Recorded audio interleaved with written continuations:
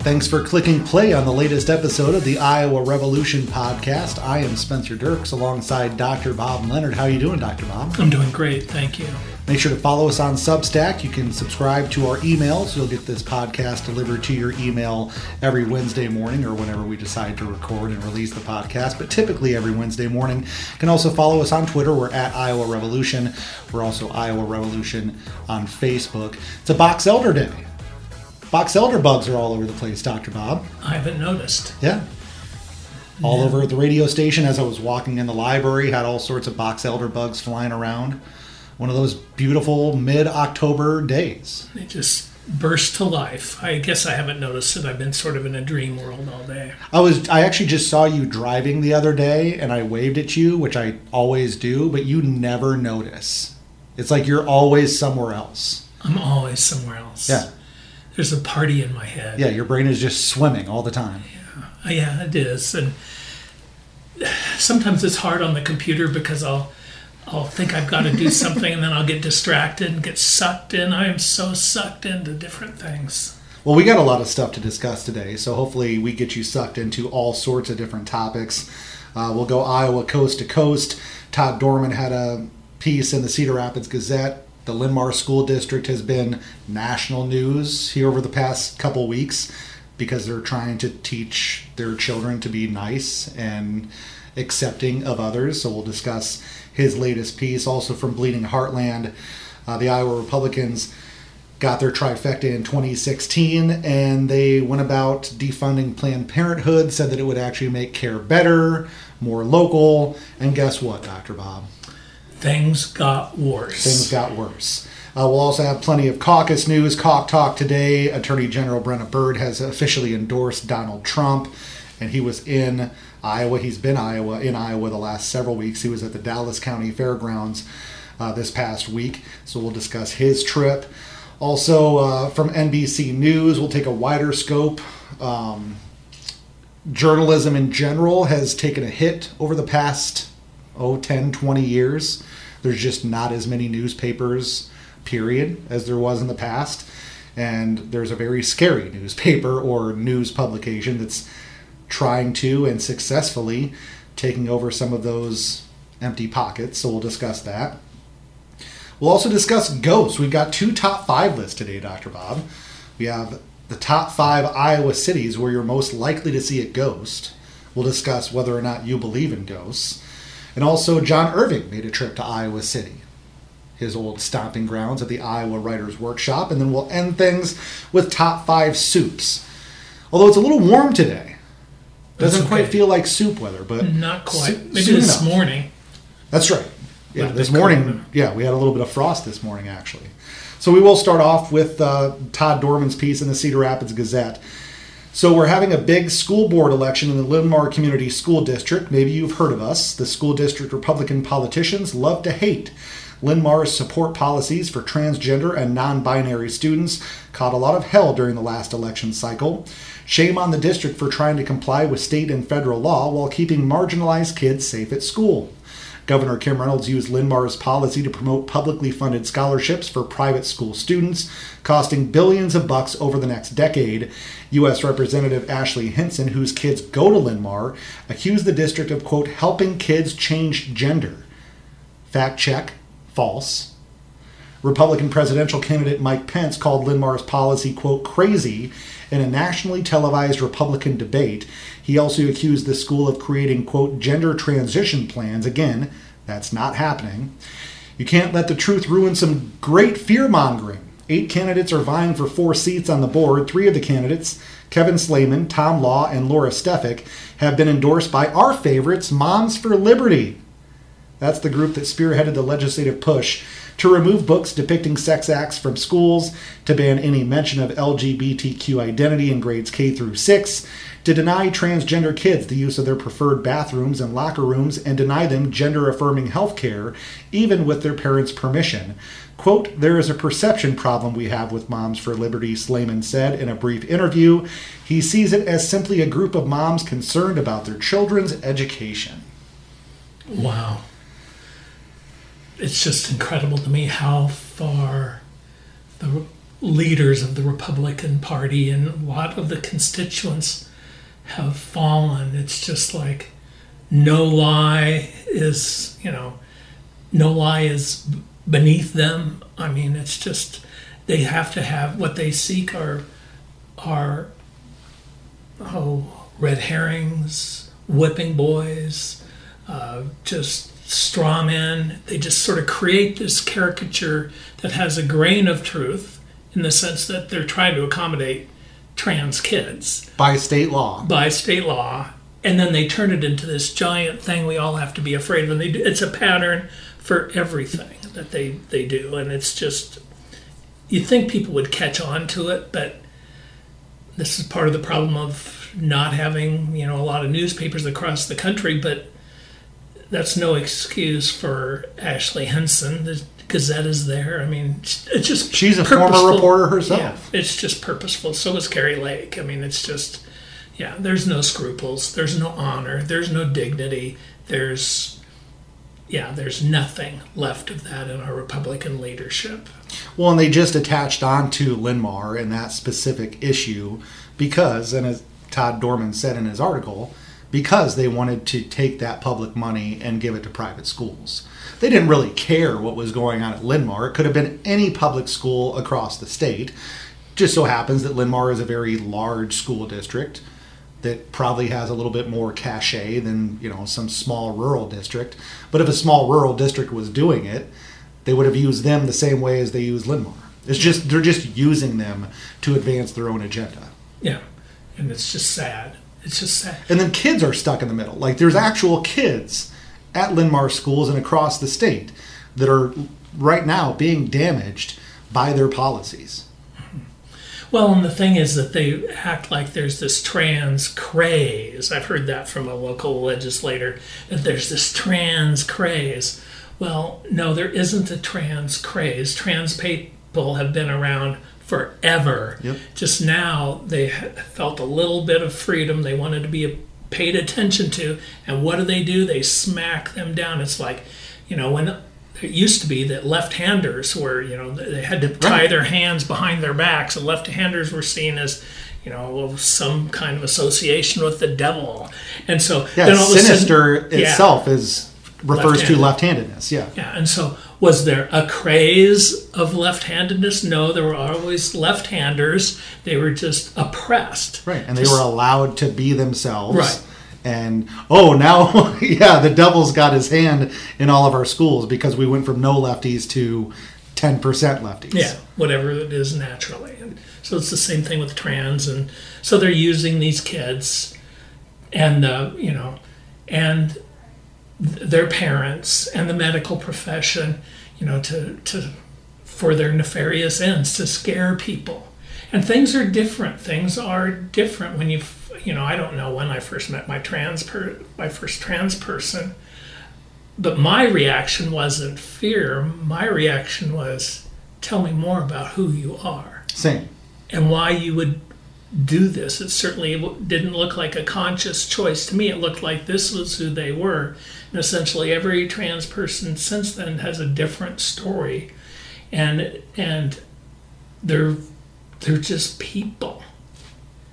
And, and they want to act like there are only two genders. We've known for a long time that gender is more complex, that biology is more complex. There's 2% intersex babies born where they have to make the decision, or just let the baby be, all kinds of hard decisions have to be made about health, and they're with the doctor and with the family and maybe their spiritual advisor or whatever, but no, you've got to demonize them, portray them as evil, and what's wrong with society, and these wacky liberals doing all of this stuff.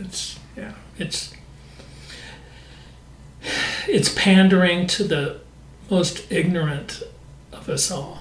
Yeah, people that wouldn't give them the time to understand things more. They don't understand it, therefore it's not worthy of existing. Right. They're not curious. Right. They're not interested in saying, tell me more. They're interested in demonizing them. Right. To make themselves feel comfortable. Like they're in the right. Everybody likes to be right, but when it's hurting other people, your right to be right, you probably need to re-examine where you're coming from. Exactly.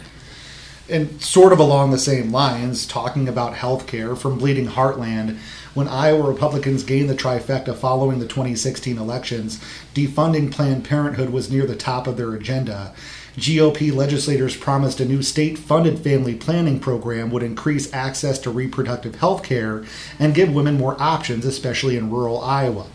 The latest official data, first reported by the Des Moines Register's Michaela Rahm, show the program has flopped. In just 5 years, the number of Iowans receiving services such as contraception, pregnancy tests, pap smears, and testing or treatment for some sexually transmitted infections dropped by 90%. I'll repeat that. It's dropped by 90% compared to the population served during the last year of the previous Medicaid waiver. The number of healthcare providers involved is down by a staggering 97%. 97%. The Iowa Department of Health and Human Services has done almost nothing to promote the program, even as enrollment has crashed.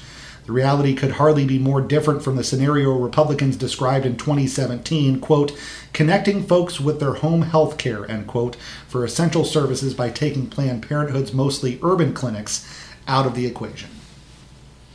Well, the patriarchy strikes again, Well, the thing is, they lied. This is what they wanted. Right. This is exactly, the result is what they wanted. Right. People to not have access to contraception, for people to not have access to abortions, for people to not have access to STI testing. They got what they wanted. They just lied to people up front and said it's going to be better. Right. Knowing all along that it was not going to be better. And you have to ask, why do they want that? Why do they want all of these things? Because they want, this sounds sort of crazy, but part of the patriarchy is having people under your control, especially women, have control over their healthcare decisions. Ultimately, so because part of it is, part of the biblical instructions to go forth and multiply, and in part so that you can spread, it's easier to convince people of your ideology if they're raised in it. And so they want to do this to promote their religion and ideology. That's what the patriarchy does. This isn't a condemnation of it. It's what it is and what it does and why. And you can condemn it if you want. I'm just being logical. Right. This is what it does. And it also helps. So it helps get more adherents to the philosophy, more people ideologically involved. And then also it gets people, plenty more people to work in the mills of capitalism. Yeah. And because that's what they want. Yeah, they know that these children, if they're born out of wedlock, if they are not in a two-parent household, they're probably less likely to grow up and go to college and maybe have a, quote-unquote professional career. And they don't want people to grow up and have a professional career. They're the business titans of the state. They want those people working on farms and in restaurants and at McDonald's and at Walmart so they can continue to just exploit them, basically. Right. And this is why Mike Rose, stuff about jobs and the anti-college stuff drives me nuts. Mm-hmm. I mean, if somebody doesn't want to go to college, don't go to college, go to trade school or whatever. But don't tell kids that college is a terrible idea. And they always talk about the costs of college. Well, college shouldn't cost so much. But in the long run, it ends up paying. Mm-hmm. And plus, a good education is priceless. Exactly. And so it's just, it's all part of this cycle of creating more of them and what they want, and ultimately more profit for our corporate overlords. Well, and of course that was 5-6 years ago, and now the latest step is the 6-week abortion ban. So this has been leading to this final step of basically outright banning abortion. So it doesn't matter if you have a Planned Parenthood or a community-based clinic that can provide these services, because it will no longer be legal if that does go through, if it gets through the courts and is made law. Well, and there's, one of the Republicans said the quiet part out loud is that the ultimate goal was to get rid of birth control. Right. I mean, and they've been saying that for years. Which is just absolutely nuts. But again, it's about having control over women's bodies. Right, and building a labor force. And then you have to do your best to destroy the public schools so that then that money goes into the private schools, and then it matches the ideology. Why people, you can't pull any of this apart. You can't atomize it and try to understand it, because it doesn't, none of this makes any sense if you look at any one piece of it. Right. The only way it makes any sense in a bad way is when you put it all together and think it's all the same process. And then they'll be lying about, oh, this is good for kids, or this is good for healthcare, or this is good for whatever. It's just... Well, and just imagine, the Iowa Republicans have been unbelievably successful. They've kicked the Democrats' ass in every election since 2016. Kim Reynolds can basically do whatever she wants. She's beloved in the state of Iowa. The Republicans want to take Iowa, and Florida for that matter, because her and Ron DeSantis are two in the same, two peas in a pod, and they want to nationalize that. They don't want to have any public schools in the country. And they want to outlaw abortion. Public schools. This is for the babies, Right. No, it's for their own power and money. The two go one and the same. So, speaking of assholes, this is from the Des Moines Register. We're getting into our cock talk portion of the Iowa Revolution podcast, some caucus news. This is from the Des Moines Register. Our favorite person, Iowa Attorney General Brenna Byrd, has, surprise, surprise, endorsed Donald Trump in the lead up to the 2024 Republican caucuses. The high-profile endorsement comes as Trump continues a weeks-long Iowa blitz in his bid to cement his lead ahead of the caucuses. Quote, having your endorsement is such a great honor, Trump told Byrd, calling her, quote, one of the truly most respected people in all of politics, end quote. I just shot Dr. Bob a side-eye there.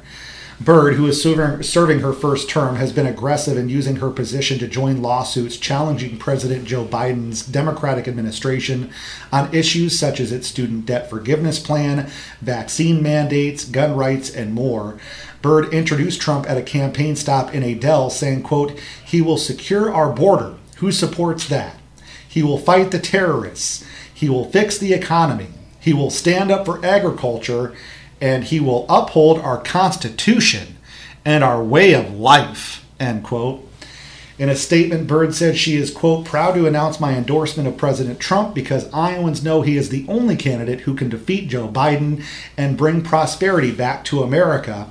Continuing, quoting, as I travel the 99 counties and meet with hardworking Iowans, it is clear President Trump is the true grassroots candidate who will respect all of us instead of special interests and political insiders. It's hard to even fucking say that. Yeah, it's hard not to laugh if it wasn't so scary. You know what I think she's auditioning for? The country's attorney general? Mm-hmm. Yeah.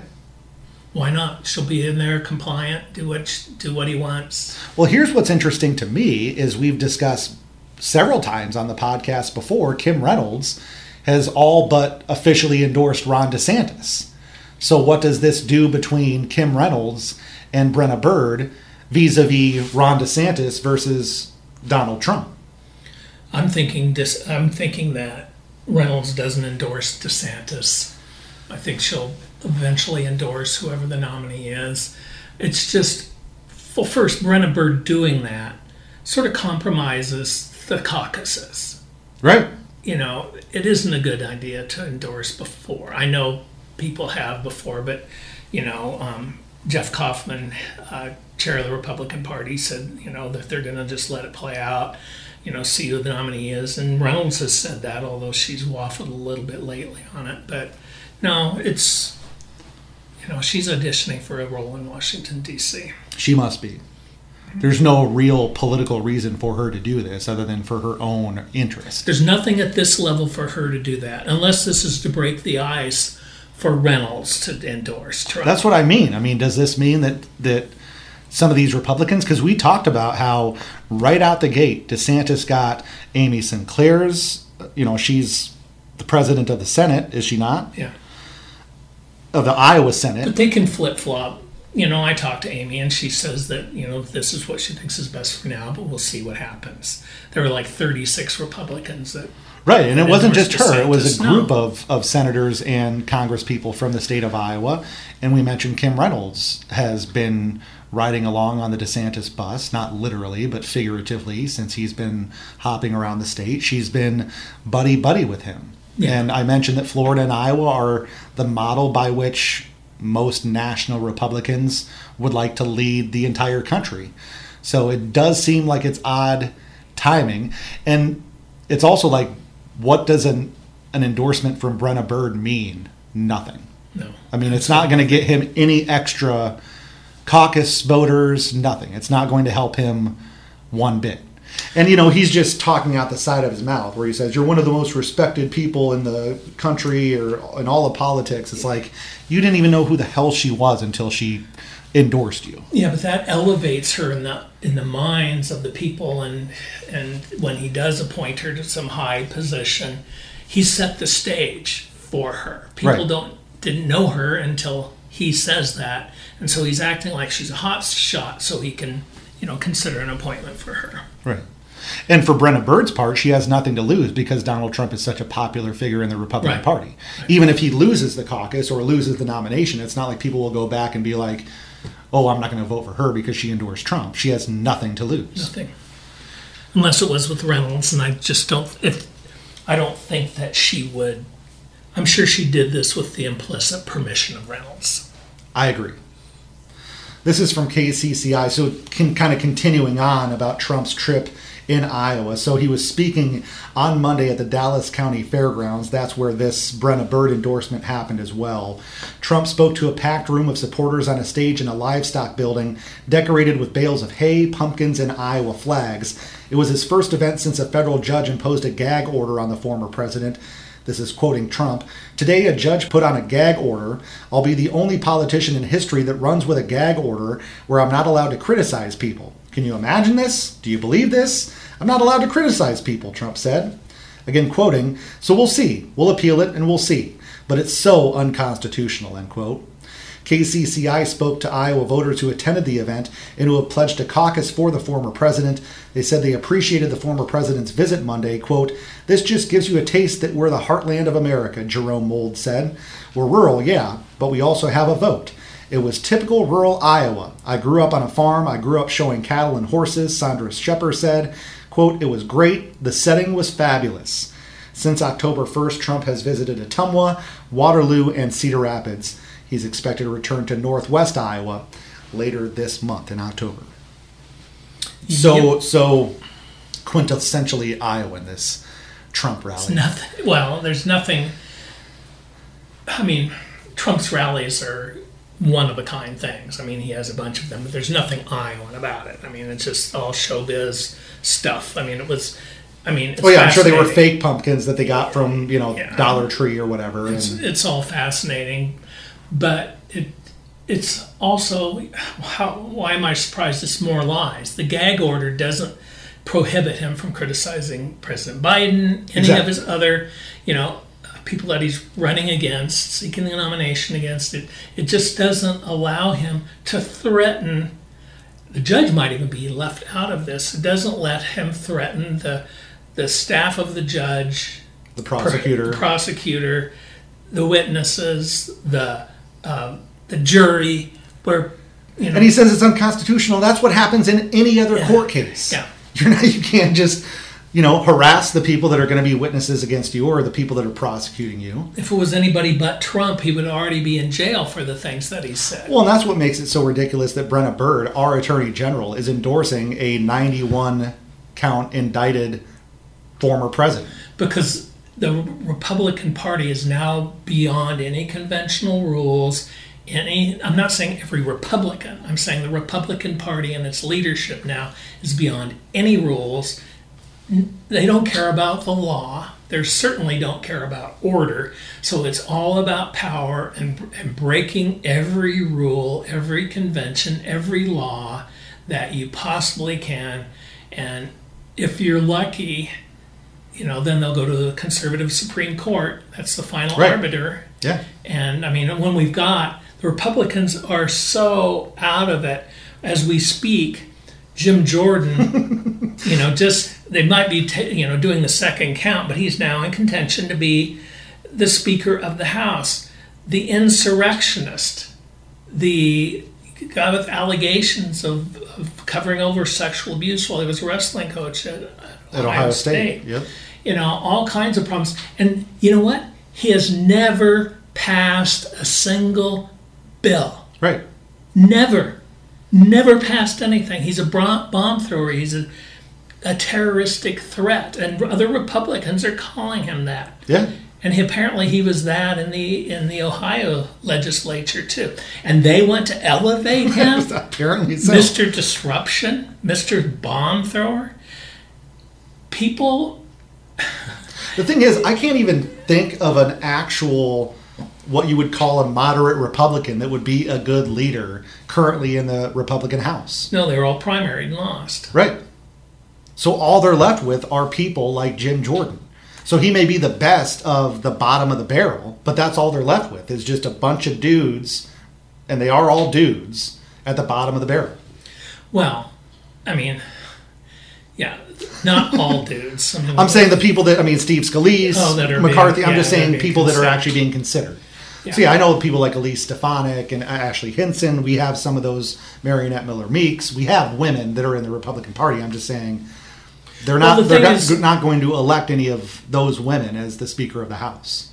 It's because even though any one of those people I just named would probably be better than Jim Jordan or Steve Scalise. The moderates maybe not Hinson, but you get my point.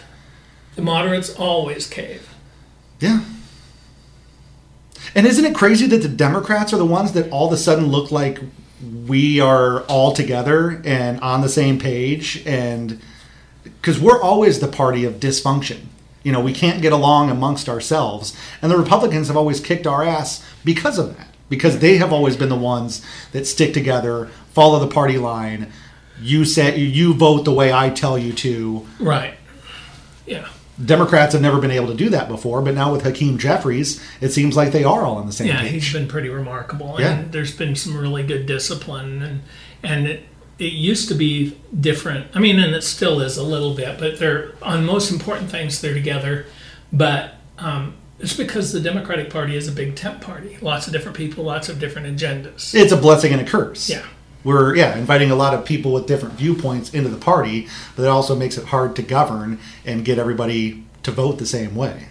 And the Republicans are having some trouble with this, given the various speaker fights, because the moderates were trying to resist the fringe, but now the moderates are caving to the 6 or 7 Looney Tunes. Yeah, the people like Matt Gaetz and who's the Marjorie Taylor Greene. Yeah. Yeah, the nut job wing of the Republican Party. Or the further nut job wing of the Republican Party. They're all nut jobs now. All right, let's take a wider scope. This is from NBC News. I thought this was interesting. So in the run-up of the 2020 election, a small news organization saw an opportunity. The Epoch Times, it's pronounced Epic, but it's E-P-O-C-H, the Epoch Times, directed millions of dollars in advertising towards supporting President Donald Trump's campaign and published dozens of articles parroting his lies about the election, resulting in huge growth to its audience and its coffers. The strategy garnered criticism from fact-checking groups and got it banned from advertising on Facebook, but it ultimately paid off, putting the once fringe newspaper on a path that perhaps only its leader, who claims to have supernatural powers, could have foreseen. Today, the Epoch Times is one of the country's most successful and influential conservative news organizations. It's powered by Falun Gong, a religious group persecuted in China, which launched the Epoch Times as a free propaganda newsletter more than 2 decades ago to oppose the Chinese Communist Party. Funded through aggressive online and real-world marketing campaigns and big-money conservative donors, the Epoch Times now boasts to be the country's 4th largest newspaper by subscriber count. This is in parentheses. Unlike most major newspapers, the Epoch Times isn't audited by the 2 major independent collectors of circulation data. So we just have to go by what they're saying, which is probably not true. The nonprofit has amassed a fortune, growing its revenue by a staggering 685% in just 2 years to $122 million in 2021, according to the group's most recent tax records. Its editorial vision, fueled by a right-wing slant and conspiracy theories, is on display in recent reports on how, quote, January 6th Capitol Hill security footage challenges key narratives, and, quote, meteorologists, scientists explain why there is, quote, no climate emergency. Its video series include a documentary-style film alleging widespread vaccine injury and death, and an expose of an alleged world government agenda to harm farmers, cull the population, and force survivors to eat bugs. Yeah, it's. I've read it. I've watched it grow over the years, and it's worse than Fox News. It's just all, totally. To me, it sounds like a Breitbart ripoff, pretty much. Yeah, it's kind of like that. Only except worse, almost. Yeah, it has the appearance of, being a legitimate newspaper. When you look at it, it doesn't look like one of the. Yeah, and that was just a snippet, of course, but I read more into it. Yeah, they do a great job of making it seem as though it's like on the same level as CNN or the New York Times, that this is legit top-level original reporting. When it's just going on Reddit and putting out the weirdest conspiracy theory you can find there. Well, I actually ran into a reporter for the Epoch Times in Des Moines at the pro-Putin religious summit, whatever it's called, run by Bob Vanderplatz. And it was hard to talk with him because I wanted to ask him, how do you make stuff up? Right. But I didn't. I'm still wanting to be respectful, but it was really hard. I'm glad I don't know, I should have just dug in, and I just didn't. It's tough to break. It's tough to call somebody a liar to their face. Well, you're an Iowan born and bred. You have manners. Yeah. So, but I wish I would have dug in and said I could have asked a better question. So explain to me what you do for the Epoch Times and how do you do it? Exactly. What is a reporter for the Epoch Times? Yeah, that's what I should say. And then once we established a rapport, should have got, we could have had a better conversation. But that's, you just learn. So this was at the Family Leader Summit, you said, the Bob Vanderplatz? Yeah, and I met him in a room where Vivek Ramaswamy was having a press gaggle. Okay. So, do you suppose most of the people that read the Epoch Times realize that it's run by this controversial Chinese outfit? Yeah. I mean, isn't that the Republicans' biggest enemy right now? That's all you hear Nikki Haley talking about in the commercials. Is we're I don't know enough about China. The group, but I would understand being against communist China. Sure. But yeah, what it's been birthed out of seems legitimate. Who knows but where it seems now it even said in the article, they saw an inroad to latch themselves onto Donald Trump, take his conspiracies, make them seem legitimate, and then make a bunch of money. Well, and I saw that a local newspaper person treated the Epoch Times like it was a legitimate news source. Right. And so, and it's just this creeping craziness gets crazier and crazier. So. You want to talk about ghosts? Sure. All right. According to a new survey, at least 1 in 6 Americans believe their house is haunted. The survey conducted by All Star Home also shows that more than 2 out of 5 Americans said they have experienced unexplained or unusual occurrences in their home. According to the survey, 42% of those that have responded said that they felt the presence of something or someone they couldn't see. Other strange occurrences include unexplained sounds like footsteps or voices, of which 37% said they have experienced, and seeing strange apparitions, of which 19% said they have experienced. The most commonly reported strange occurrence people said they experienced were strange sounds, followed by animals acting strangely and seeing ghosts or strange shadows. So first question, do you believe in ghosts, Dr. Bob? Have you ever had a ghost experience?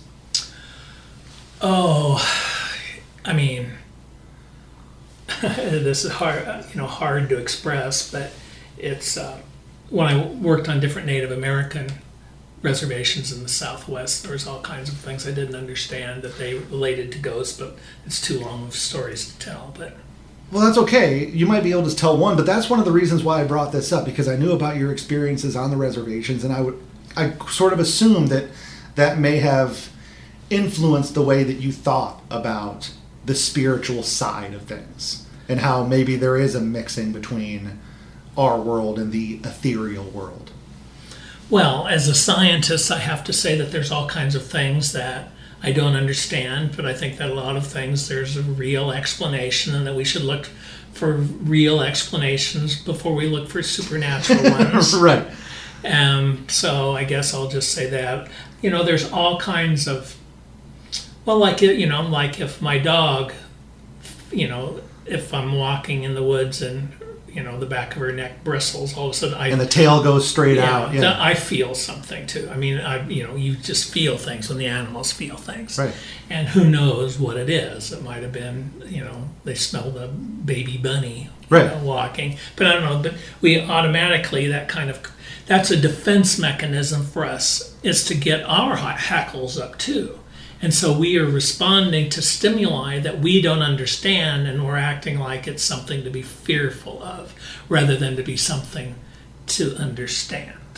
Exactly, because most of the time, even when you watch these ghost hunter shows or whatever, there's a very simple screw is loose on one of the vents that runs through the house, and that's what's causing this rattling or whatever the sound might be. So there's usually, 99%, there's a very feasible explanation for this is exactly what's causing this. But sometimes there isn't really an explanation. Sometimes there are things that are just not easy, maybe not explainable, but not easily explainable by science. So it's also fun. I think people like being scared. People like watching horror movies. Halloween is a very popular holiday for a reason. People like to maybe think that, maybe there is something out there. That's sort of, hardwired into us. Yeah. And, and it's sort of a resistance to science too, is that, but the consequence is that if we don't think that there is a scientific explanation, if we don't investigate it, then we're down into, down all kinds of odd paths. It can be, we can believe without enough information, and somebody you trust tells you a conspiracy theory, or tells you that Trump is the second coming, then you're predisposed to those kinds of suggestions. Right. And so I think that we have to be careful and logical and scientific and have an open mind. But at the same time, I'll say there's all kinds of things I don't understand about the world, but that doesn't mean that it's a ghost. So you are against the idea that there may be some sort of limbo where people die and don't necessarily go somewhere else, that maybe something haunts them, that they have to stay on Earth in this apparition type form because they're stuck. You don't believe that that's the case? I have no evidence to suggest so. Same. But I still like to think that maybe. Well, in fact, we have a ghost. My house was built in 1910. It's a very old house. And it creaks, and, sometimes the doors open on their own because things have settled. And so we have a ghost in our house. We've named him Steve. And we try to be as accommodating as we can with Steve. We try not to be scared of him. We just have a relationship with Steve, knowing that he shares this space with us, and he deserves to share that space with us. And we don't want to tick him off. So is there anything wrong with that? No, I don't think there's anything wrong with that. I mean, we know that, it's a joke. We know that it's not a ghost, but it's an explanation, a very fun, easy explanation for, that door just opened, or our pets are staring at the wall for some reason, But this is part of the scientific process too.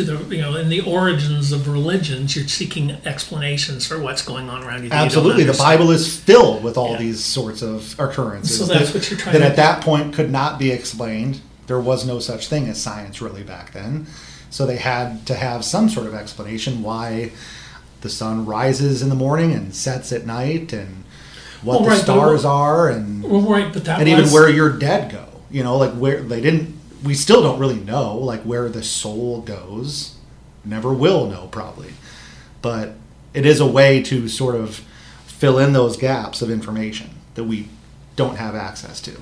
Right, and there's always been science. I mean, at the core of science is common sense and looking, trying to understand and explain. And those original developments, in early religions, animism and animatism, and the different kinds of things that we saw, life and consciousness and everything that was part of science. That was part of trying to understand the world. Yeah, going back to the Greeks and the Romans and their various gods, that was their science. That's how they explained this is how things work. Yeah, there's thunder. There must be a god of thunder. Exactly. Whatever. Yeah, they didn't know that there was positive and negative charges, and that's But they're trying to understand and explain it, and they were and that was as we were gaining some control over technology, and we created gods in our own image, and there were many forces that we didn't understand, and so we would have a whole bunch of gods for everything we didn't understand, and goddesses. And so I'll tell you this. So before we get to the top 5 Iowa cities where you're most likely to see a ghost, one of my favorite in-depths that you ever did, you did a show that was a public interest show, mainly news focused, but you actually spoke with a ghost hunter. Yeah. Do you remember that? It was the Iowa Ghost Hunter. I think they were maybe from Centerville is where they were based out of. But that was a creepy... They actually played recordings for you. Like, they got me. I'm not saying they made me believe in ghosts, but they did make me believe that something odd was going on. Right, and the man that I interviewed, he was very sincere. He wasn't like a charlatan. He didn't seem like he did not seem like a hack or some guy that's just trying to do this to bilk people out of their money. He did seem legitimately interested in helping people. Yeah, no, he was a good guy and just, seeking to understand things that other people don't bother to try to understand, and so good for him. So here's the top 5 Iowa cities where you're most likely to see a ghost. Number 5 is Des Moines. It's had 18 ghost sightings. Number 4 is Burlington with 20. Number 3 is Fort Dodge with 21. Number 2 is Sioux City with 41 sightings. Number 1, surprisingly enough, is Clinton, Iowa with 48 ghost sightings. One thing that I sort of noticed about these towns is they're all sort of like run down. Yeah. You know what I mean? Like besides Des Moines, Burlington, Fort Dodge, Sioux City, Clinton, it's like old river towns they're in trouble. But it sort of makes sense, like kind of disparaged places would come up with different apparitions. Right. There's lots of bad and things. And it's a dying town too. Yeah. And bad things have happened and murders and it didn't surprise me that those were the cities where you were most likely to see a ghost. Bit of good news before we get on to the final top 5 of the Iowa Revolution podcast this week. This is from the Daily Iowan. Literary icon John Irving returned to Iowa City's writing community on this past Friday, where he was welcomed by a sold-out Hancher audience. At 81 years old, Irving still has several novels left to write. He said he has saved the shorter and easier ones for later in life. Irving has published 15 novels. He is a best-selling author and winner of the 1999 Academy Award for Best Adapted Screenplay for The Cider House Rules. He was a graduate student at the Iowa Writers Workshop from 1965 to 67, where he was a student of Kurt Vonnegut. Irving then taught at the workshop from 72 to 75. Quote, as a student, to have Kurt Vonnegut as the first reader of my first novel was a gift I could not have imagined, and I felt very well supported here as a student, end quote. Irving said in an interview with the Daily Iowan ahead of his Hancher appearance. Yeah, I wish I could have seen that. He's an old wrestler, That's right. I've only read one of his books, and that was The World According to Garp. Mm-hmm. And wrestling was a big part of that book. The lead character, Garp, is a wrestling coach / professor at a university. Yeah, he actually wrote one where one of the characters was a wrestler. I think it was called The Water Method Man. Yeah. And I've read most of what he's written. He's very good. In fact, up until he became, a famous, basically a full-time writer, able to support himself with his writing, he was a wrestling coach and teacher for like 20 years before he really kind of, hit it big.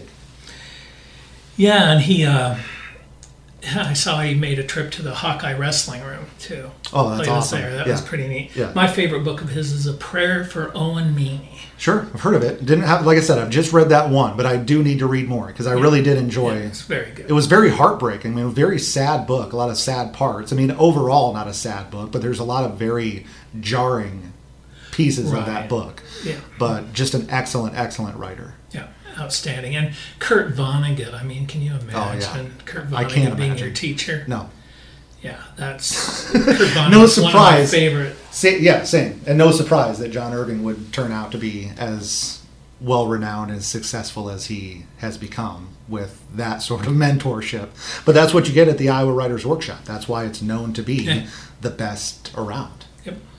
All right, top 5. Top 5 this week is top 5 soups. Number 5 is tortilla, specifically chicken tortilla soup. Yep. Number 4 is the old classic chicken noodle soup. Chicken and dumplings is good too. It is. Fantastic. Number 3 is potato soup. Love potato soup with little bits of bacon in it. Absolutely. We're on the same page. Number 2 is Wisconsin cheese soup. The Iowa River Power Company was a restaurant. I believe it's actually shut down just recently, unfortunately, but they had great Wisconsin cheese soup. And the number 1, kind of similar to Wisconsin cheese, number 1 is broccoli cheddar soup. I'm not that big a fan of broccoli. I'm not either, but broccoli cheese soup, it's good. Fantastic. Yeah. What did I miss? Any soups that you would put in your top 5? You don't have to take one out, but just any that you would mention is... By the way, tomato, not a big fan of tomato soup. With grilled cheese, it's fine, but I still prefer chicken noodle soup with my grilled cheese. Well, my favorite has to be pozole.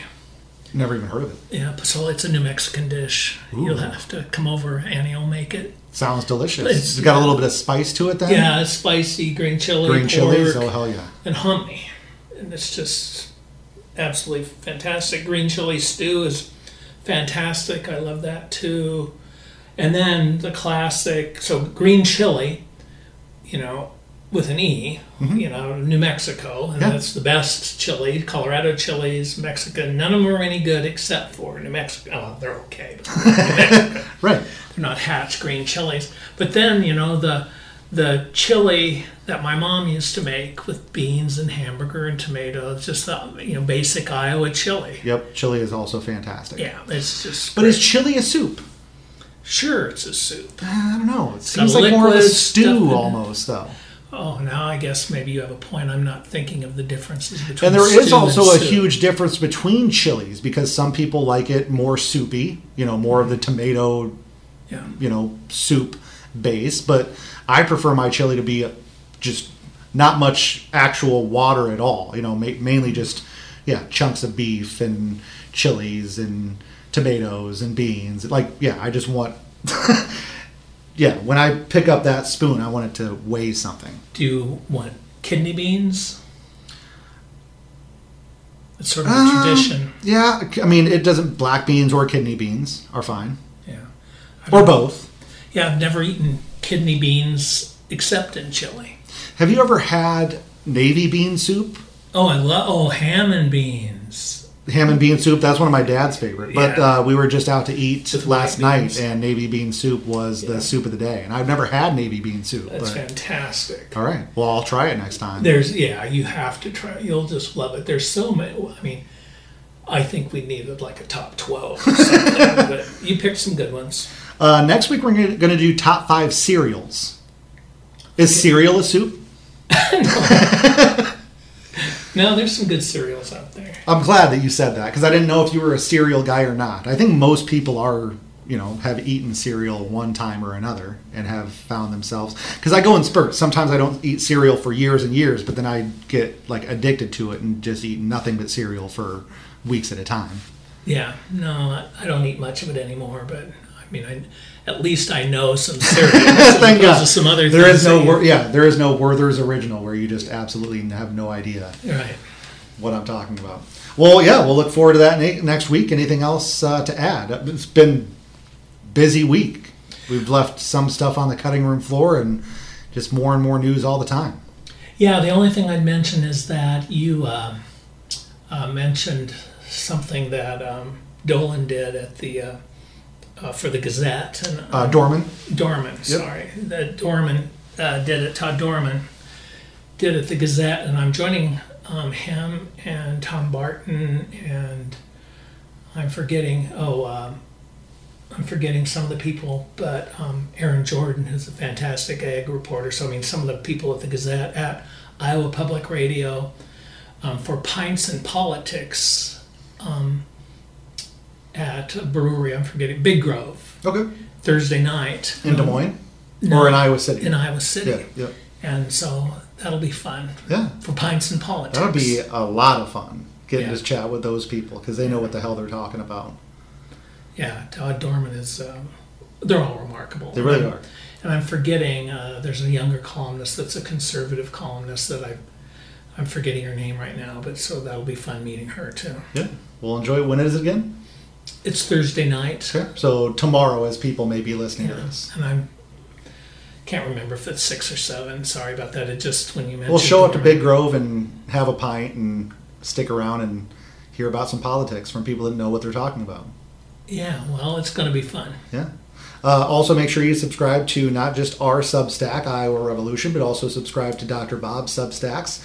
He's got Deep Midwest, which is politics and culture, kind of the same sort of content that you'll hear on the Iowa Revolution podcast, but obviously written and a little bit more in-depth, and it's always interesting to read Dr. Bob's perspective on the news. Then you also have Cedar Creek Nature Notes, which is the opposite. No politics, just walking around the woods and seeing all the sights and sounds. And learning. And healing. And you're learning too. Because you're not necessarily a biologist, so you'll post sometimes and say, hey, biologist friends, what is this spider? Or what is this plant? Or so it's always kind of fun to... Yeah, and I've got, a number of good professors around that comment. Peter Aldi at William Penn, Russ Benedict and Paul Wyhe at Central College, and then there's just some good, Larry Stone, the magnificent nature writer. I mean, I'm lucky to have a lot of good people teaching me. You don't have to go far to find the answers, that's for sure. Dr. Bob, it's always a pleasure. Can't wait to get together next week. Looking forward to